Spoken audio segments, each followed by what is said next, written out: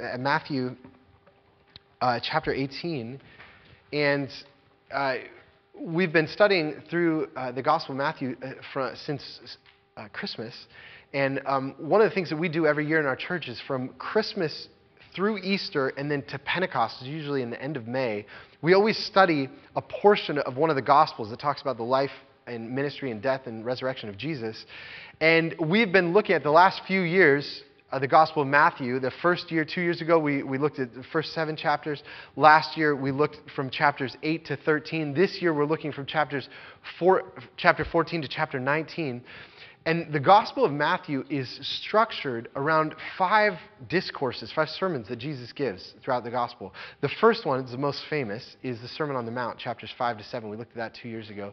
Last year, we looked at the sermon in chapter 10 on mission, and his sermon in chapter 13 on the parables of the kingdom. We're just starting the 4th of those discourses in Matthew chapter 18. And it turns out that this is talking about life in the church, and Jesus' first topic in there is talking about children. And so that's what we're going to be talking about this morning. And so hear God's word to you. We're going to be looking at the first 14 verses of chapter 18, and then we're going to skip ahead into, just dip into chapter 19, a few verses that are on the same topic, and we're going to talk about those as well. So hear God's word to you. This is Matthew 18, starting in verse 1. At that time, the disciples came to Jesus saying, "Who is the greatest in the kingdom of heaven?" And calling to him a child, he put in the midst of them and said, "Truly I say to you, unless you turn and become like children, you will never enter the kingdom of heaven. Whoever humbles himself like this child is the greatest in the kingdom of heaven. Whoever receives one such child in my name receives me. But whoever causes one of these little ones who believe in me to sin, it would be better for him to have a great millstone fastened around his neck and to be drowned in the depth of the sea. Woe to the world for temptations to sin, for it is necessary that temptations come, but woe to the one by whom the temptation comes. And if your hand causes your foot, and if your hand or foot causes you to sin, cut it off and throw it away. It is better for you to enter life crippled or lame than with 2 hands or 2 feet to be thrown into the eternal fire. And if your eye causes you to sin, tear it out and throw it away. It is better for you to enter life with 1 eye than with 2 eyes to be thrown into the hell of fire. See that you do not despise one of these little ones. For I tell you that in heaven their angels always see the face of my Father who's in heaven. What do you think? If a man has 100 sheep and one of them has gone astray, does he not leave the 99 on the mountain and go in search of the one that went astray? And if he finds it, truly I say to you, he rejoices over it more than the 99 that never went astray. So it is not the will of my Father who is in heaven that one of these little ones should perish." And then skipping over into chapter 19, verse 13. Then children were brought to him that he might lay his hands on them and pray. The disciples rebuked the people, but Jesus said, "Let the little children come to me and do not hinder them, for to such belongs the kingdom of heaven." And he laid his hands on them and went away. Let's pray together. Our Lord, we need your Spirit to guide us into all truth. Would you come and teach us, bring your light to this passage, and apply these words into our individual lives, into our families, into our church as a whole, and into our life among this community around us. And we thank you for your love and your challenge in our lives, and would you just teach us through your grace now? We ask in Jesus' name, amen. So we're looking at this first section of Jesus' 4th discourse, and it turns out that he opens it by a lengthy section talking about children. And, I love how he gets into the topic of children because, if you've been with us the last few weeks as we've been going through Matthew, there have been a number of episodes highlighting Jesus disciple Peter. And, several weeks ago, we saw the passage where Jesus says to his disciples, "Who do you say that I am?" And Peter has this great line where he says, "You're the Christ, the Son of the living God." And Jesus says, "Flesh and blood has not revealed this to you, but this has been revealed by my Father." And he says, on this rock, I'm going to build my church. I'm giving to you the keys of the kingdom. And, this great accommodation sorry, I cannot talk today. But celebrating Peter. And then in the next passage, Peter goes up on the mountain with Jesus, and Jesus is transfigured before him. And Peter gets to behold Jesus' glory. It's a rare glimpse. Only 3 people got to glimpse that. And then all these critics come and say, does Jesus pay this temple tax? And Jesus tells Peter to go and get a fish out of the sea, and the temple tax will be in there. And he says, go and pay it for me and for you. So Jesus pays for Peter. And so all these things are happening with Peter. And so when you come to chapter 18, and the disciples, it says in verse 1, at that time the disciples came to Jesus saying, "Who is the greatest in the kingdom of heaven?" What's the obvious answer? Well, it must be Peter. Peter must be the greatest. Wrong. Not Peter. It's not Peter. It's not this Peter who's had all this wisdom and got to see Jesus in his glory. This is what Jesus says, verse 2. And calling to him a child, he put him in the midst of them and said, "Truly I say to you, unless you turn and become like children, you will never enter the kingdom of heaven. Whoever humbles himself like this child is the greatest in the kingdom of heaven. Whoever receives one such child in my name receives me." It's this great esteeming of the value of children in Jesus' kingdom. It's beautiful words.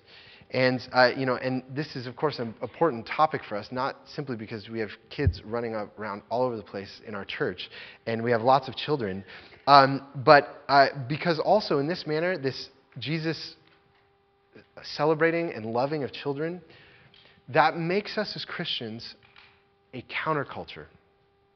I've actually just been reading this book called How Civilizations Die, which is a really interesting book that talks about many cultures, current cultures right now, but also historically, how different civilizations have died. And this author is talking about how, in the ancient world, the Greeks, how their civilization decayed was because they had traditionally been a farming culture. And when you're farming, you want to have children because they're going to help you work on the farm. They're valuable to you. But as the Greeks became more wealthy and they were concentrating their wealth, they didn't want to have children because when you have children, you have more heirs. And then you're breaking up the wealth. And so you can't concentrate your wealth and your power as much. And so they discouraged having children. So they had less and less children. They killed many of the children they were having, especially the girls. And so there was no women. And the population just declined steeply. And the civilization died. And they were destroyed by the Romans. And so the same thing happened with the Romans. And what this author was saying is actually the same thing is happening in the Western world now, in Western Europe. Fertility rates are in steep decline. In Eastern Europe, and actually even in some nations, Islamic nations, actually Iran, I was reading, has in the last generation had the steepest decline in fertility rate that any nation has ever seen in history, just totally plummeting. And the reason for this is because when people encounter the modernity, the modern world, the modern idea of life is all about the individual, right? It's not about building up your clan. It's not about building up your extended family and supporting your extended family so you should have children. It's about your personal fulfillment, about fulfilling your dreams. And when life becomes about that, children become less important because you say, well, how are children going to help me fulfill my dreams? Well, they're expensive and they're going to, cause problems with me in my pursuit of my career. And so modern people do not have children, and they haven't been having children. There's not even a replacement rate to keep the population sustained. This view of children is very different than the Bible.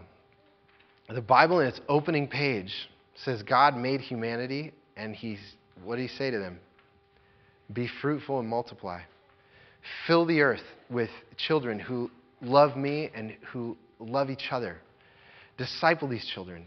And Jesus affirms the importance of having children here in this passage as he celebrates them. And so this morning, we're going to talk about the role of children, the importance of children in our community, in our families, in our ministry, in our life together. And I want to highlight 4 truths from our Lord this morning. So, 4 truths on children. The first is this. Children are a priority in Jesus' kingdom. The first thing is that children are a priority in Jesus' kingdom. I want you to just hear these words real slowly that Jesus says. Verse 5. Whoever receives one such child in my name receives me. As Christians, the way that we should look at children when we see them, we should see Christ in them. Which, by the way, says a lot about, even if you don't have children, there's a lot of children running around here. Do you know any of their names? Have you ever talked to them?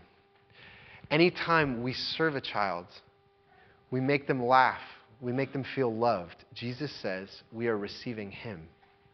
We will be commended for it. And, this is an important thing to say in our culture. I was just, this last week I was down at a meeting with some pastors down in Seattle, and one of the pastors was talking about a statistic that in Seattle there's more dogs than children. And he was saying that, some of you might know that statistic, but he was saying that it's very obvious, when you go to a coffee shop, how people care for their dogs and how much attention and devotion they give to their dogs, and yet the way that they view their children is very different. The children are kind of an annoyance, and if people who don't have children and you bring your children into the coffee shop and they're trying to focus and do their work, and the children are making noise and stuff like that, and people are frustrated with children, and it's not simply that children don't act like adults and they can be an annoyance to us. But also, I have a neighbor, there's a big bumper sticker that says that we should save the planet by stop having children. Small families save the planet. And, I have my 5 kids and we're walking by their house and I'm sure he's looking at it like, you're the ones, you're the ones who have all those kids. And that's why I got the bumper stickers for you. And so what's going to happen, what that means for us as Christians, is when we have Jesus' view of children, we are going to be a counterculture. We are going to be very different than the culture around us. People are going to look at us differently. And it's going to affect how we view certain things. And one thing in particular, an obvious one, I think would be our view of motherhood. The role of women in society. That is going to affect, when we value children, it's going to affect the role of women in their families and their homes. And now, let me just say, the Bible does not say anywhere that a woman cannot have a career, a woman cannot work. It definitely does not say anything about that women are not as good at things as men are. I mean, there's nothing like that. It's absurd. But the Bible does say things like this. Titus chapter 2, verse 3. Older women, likewise, are to be reverent in behavior, not slanderers or slaves to much wine. They are to teach what is good, and so train the young women to love their husbands and children, to be self-controlled, pure, working at home, kind, and submissive to their own husbands. The Bible does celebrate the work of managing a home and caring for children, and says that this is honoring to the Lord, that this is beautiful, and it should be celebrated in the church. And, many people do not view that kind of work, managing a home and nurturing children, as something to be celebrated. We think in our world that there's something narrow, menial about that kind of work, and which is an incredibly odd thing to say that the raising of a child, the forming of a human being, is menial work. I mean, if you work at BP, I'm sorry, but, imagine I work at BP or I form a human being. Like, what's oil or the human being? What's more important? Sorry, the human's more important. That is an incredibly, and it's an incredibly broad labor. I mean, the number of skills that you need in order to raise a child are so vast. G.K. Chesterton, he's got a great book on this called What's Wrong with the World. It's got some of my favorite chapters anywhere. And Chesterton describes the home as like this mini kingdom. It's, when you go out into the world and you go out into the workforce, you're a slave to the people you work for. You're on a time clock, you got to work, you got to do what your boss says, but it's in the home where you're like kings and queens, and you make laws, and you're making this little civilization on your little plot of land. And this is what Chesterton says about motherhood. I love this. To be Queen Elizabeth within a definite area, deciding sales, banquets, labors, and holidays, to be Whitley within a certain area, providing toys, boots, sheets, cakes, and books, to be Aristotle within a certain area, teaching morals, manners, theology, and hygiene. I can understand how this might exhaust the mind, but I cannot imagine how it could narrow it. How can it be a large career to tell other people's children about the rule of three, and a small career to tell one's own children about the universe? How can it be broad to be the same thing to everyone, and narrow to be everything to someone? No, a woman's function is laborious, but because it is gigantic, not because it is minute. I will pity Mrs. Jones for the hugeness of her task. I will never pity her for its smallness. This is a huge work. To train one person about the universe means you need to know about the whole universe. You need to be incredibly skilled. And Jesus says this is an incredibly important work. And so if we say something like, motherhood is drudgery, well, if you mean by drudgery that it's exhausting, at the end of the day, you're going to be wiped out and you've used every last inch of your wisdom and energy to pour into these children, yes, it is drudgery. But if you mean by drudgery that it's menial, or it's meaningless, or it's unimportant, or it's narrow, I can't imagine anything more absurd that you could possibly say about any work anywhere in the world that could be more important than the formation of a child. And so in this regard, as Christians, we are going to be radically countercultural, and yet as plain as day. And Jesus calls us to this, because children are a priority in Jesus' kingdom. And, that book that I was mentioning about how civilizations die, one of the things that he points out about the statistics of fertility rates is that, without question, it's religious people who have children. And the reason is because having children, you only have children if you have a purpose beyond yourself. And having children requires a tremendous amount of sacrificial love. That my life is not for me, but I sacrifice my life for the good of another. I sacrifice my comfort, I sacrifice my wealth, I sacrifice my energy, all of who I am for another. And this is the heart of what it is to have children, of course, is sacrificial love. And that's the mark of everything that we are as Christians, is sacrificial love that should define us. And so we have to ask, what is our view of children?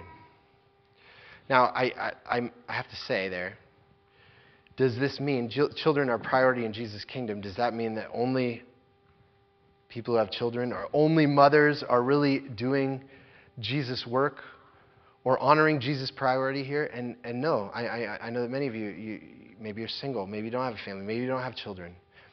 This is very broad, though. Who are the children that we should be receiving? Well, it starts with the children here. But, we're talking about starting a tutoring program next fall with Birchwood Elementary right next door. Many single-parent homes, many broken homes. This is a Title I school. And we're going to bring kids into our church to care for them and to teach them. That might be a place where you say, I need to be a part of that. I need to receive the children as Jesus commanded me. We also have a number of families that are getting involved with foster care. They're either getting licensed to do foster care or going to be a support to other families who are doing foster care. You might say, that's something that I need to be a part of. This is not just something that families do. This is something we do as Jesus people, is loving his priority for children in his kingdom. But what this also means is that if children are a priority, if they are precious to Jesus, things that are precious to us, we protect. And this is the second thing we learn in this passage, is that children need to be protected from the world. Children need to be protected from this world. And Jesus says this in about the starkest possible words, verse 6. But whoever causes one of these little ones who believes in me to sin, it would be better for him to have a great millstone fastened around his neck and to be thrown into the depths of the sea. I mean, I love this way Jesus talks. You mess with a little child, you should be drowned, you know? It's like, wow, gentle Jesus, you know, drowning people here. And harsh words. And but the reason Jesus is saying that is that he understands that our children are living in a world that wants to destroy them. In a world that has evil everywhere, that can destroy their souls, destroy their minds, destroy their bodies, destroy the ways they think and view themselves and view God.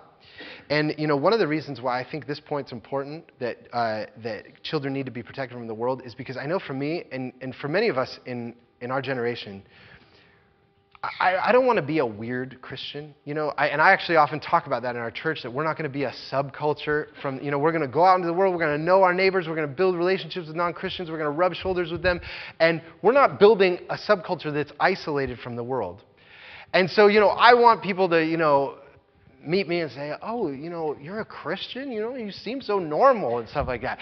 And so as a result, though, as we've embraced that, we tend to send our children into the world because we want to be a part of the world. We don't want to be isolated from them.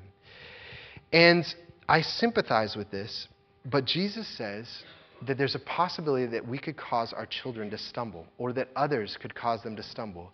And he warns us against that. And so what kinds of errors can we make that cause our children to stumble? Well, one of the things that the Apostle Paul says in a couple places in his letters is that there's a possibility we can embitter our children. That he has an understanding that it's possible to grow up in a Christian home where there's just so much pressure put on you.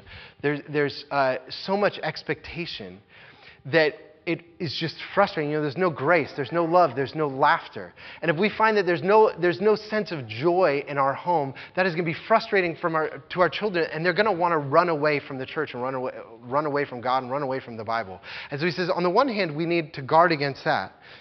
But also, we need to understand that the world is filled with assault.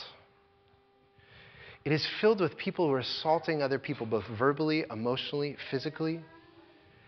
And it's also filled with a world of people that are withdrawing relationally. So it's possible for our children to grow up with a constant experience of being assaulted and then people withdrawing from them, assaulted and withdrawing from them, and never growing up in the nurture of love. And, you know, the time that this kind of hit me, I was reading this last year, a book by Dallas Willard, and called The Renovation of the Heart. And this is the way he describes the effect of assault and withdrawal on a child. And it really hit me. This is a little longer passage, but I'm going to read it to you again because it's really important. This is what he says. The spiritual malformation of children is the inevitable result. Their little souls, bodies, and minds cannot but absorb the reality of assault and withdrawal in a climate where their parents and other adults are constantly engaged in them. Their only hope of survival is to become hardened. This amounts to a constant posture of withdrawal, even from oneself. It is a defensive posture which incidentally makes attack on others and on oneself easy and inevitable. Hardened, lonely little souls ready for addiction, aggression, isolation, self-destructive behavior, and for some, even extreme violence, go out to mingle their madness with one another in nightmarish school grounds and communities. The wonder is not that they sometimes destroy one another, but that the adults who produce them and live with them can, with apparent sincerity, ask why. Do they really not know? can they really not see the poison in the social realm? When we see kids as precious, we need to be aware of the assault that can potentially happen to them and be involved and engaged in that. Now, let me just tell you, as many of you know, one of those primary evils that's present in our world is of course, the view of sexuality in our culture. And at younger and younger ages, that kids are being exposed to pornography. And, they've done surveys on the amount of knowledge that middle schoolers have about sex that is probably far beyond most of us in this room, the average middle schooler. And they're being introduced to it. And actually, I was listening to a talk this last week by Dan Allender, where he said that 15% of fourth graders have experienced oral sex. 15%. And he was saying, what that means is that if you are planning to start talking to your kids about sex when they're 12 or 13, he says, these are his words. He says, you're a fool. It's way too late. You should be starting to talk to them when they're 5, 6, 7, 8.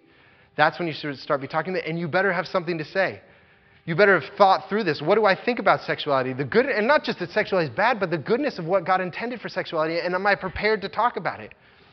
And all of these things, the reality of the world that we're living in, this is something that we just as a church, we need to be able to talk to one another about. How do we do this? How do we protect our kids? And listen, I know that in the different families of our church, it's going to look different. But this should be an open dialogue, and we should be resolved that this is part of Jesus' calling for us as a church. And so we have to protect our children from the world. But there's an error that can go with that. I think many Christians for generations have thought, oh yeah, of course I need to protect my kids from the world. But there's another error, and Jesus hits on it here in verse 7, because he says this, woe to the world for temptations to sin, for it is necessary that temptations come. But woe to the one by whom the temptation comes. So Jesus says, listen, the world is going to be filled with temptations, but he also says it is necessary that temptations come. Which is to say, don't be kidding yourself that because you are in a church and your kids are growing up in a Christian home that they're going to be protected from the world, because guess what? The world is not something that's out there. The world is something that's in here. It's in our children. It's in each one of them. They have the sinful nature. They already have all those desires. It's already within them. You can't shield them. You can't protect them from it. It's inside of them. And so what that means is that there's a third thing that Jesus is going to teach us about children. Is that it's not just enough to protect them from the world, but the third thing, and this is something the Lord's been teaching me about, is that children must be taught repentance. Children must be trained in repentance. And listen carefully what I mean by this, because I think one of the most important things for us to realize as parents is that the children that are growing up in our church are sinners just like us. They are sinners like us. All of us, we're struggling with sin and anger and all these things that are inside of us. That same thing is happening inside of our children. And so as we think about how does my life change, how do I grow in my faith, that should be informing how our children grow in faith. And the answer for how we grow in our faith is through repentance. And I'm going to explain what I mean by that. Look at what Jesus says here. Look at this paragraph down, starting in verse 10. He says, see that you do not despise one of these little ones. For I tell you that in heaven their angels always see the face of my Father who is in heaven. This is a mysterious line from Jesus where he says that apparently the children that are growing up in the church each have their little angels that are guarding them and talking to God about them. It's a great, beautiful thought. And then skipping down to verse 14, so it is not the will of my Father who is in heaven that one of these little ones should perish. So there's these two verses about God guarding the Christian children. And then in between these two verses, Jesus puts a parable, though. It's really interesting. Look at what the parable is. Verse 12, what do you think? If a man has 100 sheep and one of them has gone astray, does he not leave the 99 on the mountains and go in search of the one that went astray? And if he finds it, truly I say to you, he rejoices over it more than over the 99 that never went astray. Jesus is talking about Christian children here, and the image he gives is of sheep going astray and then being brought back in by the shepherd, which I think says to me that there's some expectation that Jesus has that all of our children, to some degree, are going to go astray. Of course they will. They're sinners. They're going to turn away. Now, that doesn't mean they're all going to leave the faith or leave the church, but to varying degrees, all of our children, just like us, are sinners who need to be brought back in by the shepherd. Which, by the way, I do think this verse, some of you may have children that have strayed. And here, in the midst of Jesus talking about children, the picture that he gets is that one sheep that's gone astray, and the shepherd goes and gets it. And he says there's more celebration when that sheep comes back. This should be a text to guide you as you pray to the Lord and say, Lord, make good on this. This is who you are. You go get the lost sheep. But what this tells us is that if we expect that our kids are sinners and they're going to have a tendency to go astray from the Lord, then the main thing we need to be teaching them is not stop being bad and start being good, which is generally what parenting looks like. Here's the good thing. Why can't you just do the good thing? And as they don't do the good thing, we get more and more angry and frustrated that they're not doing what we want, and we can't control our family, we can't control our children. And what does that do? What does that do as we get more frustrated? Does that soften their hearts? It hardens their hearts. How do you respond when someone does that to you? Do you become soft to someone who's hard on you? Does your heart soften to them? And I'm going to just tell you this personally. I've been reading Proverbs, which Proverbs has a lot about disciplining children. It also has a lot about anger in it. These are a couple that have been striking me as a parent. A soft answer turns away wrath, but a harsh word stirs up anger. Another one. The man of wrath stirs up strife. That one hit me. If my children are fighting with each other, how much is my anger stirring up that strife? The man of wrath stirs up strife, and the one given to anger causes much transgression. What we have to realize is when we're expecting our kids, you need to be good, we're not acknowledging that they're sinners. And just like you and me, if someone just says to you, stop being selfish, stop being bitter, stop being envious, do you just stop? No. What changes you is the gospel. And repentance is a process. It's not just something you do. Repentance looks like, first of all, I need to acknowledge my sin and realize that what I'm doing is sinful and confess it to the Lord and feel contrite about that and find out that he is gracious to sinners. And then, as I confess that to the Lord, I say, Lord, I need a supernatural power within me to fill me with love, to love my siblings, to love my parents, to obey my parents. I need your supernatural power to work in me. That's the only way I can do it. And that's true for you as an adult. That's true for them as children. And what's going to happen is they grow up in a Christian home. Sin is going to come up every day. And the process of repentance is not something that just happens once. It becomes a whole lifestyle that we're doing as adults and that our children are learning to do it in a Christian context as the gospel begins to shape their relationships. And so this is the question that we need to ask. What softens the hearts of our children? Romans 2 says it is God's kindness that leads us to repentance. And so the law is there to make us aware of our sin, but it will never change our hearts. And so I think this is something for us to think about. What do we envision for our kids' lives? What's the end goal? When we think of raising our kids and we're going to send them out of our homes and they grow up, what do we want them to be? Do we want them to be good Christian boys and girls who don't do bad things? If we get that, they will be self-righteous, proud, pharisaical, good boys and girls who don't do bad things. Because there's no such thing as good boys and girls who don't do bad things. What we want is them to be aware that they're sinners and they've found the grace of Jesus that has humbled them, that has made them loving, and then we send them out into the world, and what are they going to do? They're going to meet all kinds of sinners out in the world, and they're going to love them, and they're going to be generous with them, and they're going to be kind to them, and they're going to hold on to Jesus because they know how lost they are without him. It's because they're aware of their sin. This is the goal, and this is the thing that they should have a whole childhood growing up in, not that God loves good children and doesn't like bad children. That's the wrong message. And so the only way for us to do this, to train our children this way, is that we need to know the fourth thing that Jesus tells us in this passage, is that children have real faith. Children have real faith. And this is a conviction of ours in our church, is that when a little child, whether they're 2 or 3 or 4, when they tell us that they love Jesus, we do not say to them, I'm not sure you're old enough. I'm not sure you really understand what you're saying. You're just saying that to make me happy as your parent. We don't do that. When a child says they love Jesus, we say, you're right. And that's because the Holy Spirit is at work in your heart, teaching you about God's love and changing you. And God is at work in your life. And the reason we do that is because of chapter 19, verses 13 and 15. Here, this is what Jesus says. Then the children were brought to him that he might lay his hands on them and pray. The disciples rebuked the people, but Jesus said, let the little children come to me and do not hinder them. For to such belongs the kingdom of heaven. And he laid his hands on them and went away.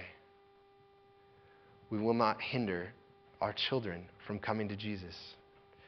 And we're going to encourage them that when they say they believe in Jesus, we're going to say that's because God's at work in you. And so that the main experience that they have of what it means to be a Christian is not that I do good things for God, but that God has been gracious and kind to me. He's pursued me even as a sinner.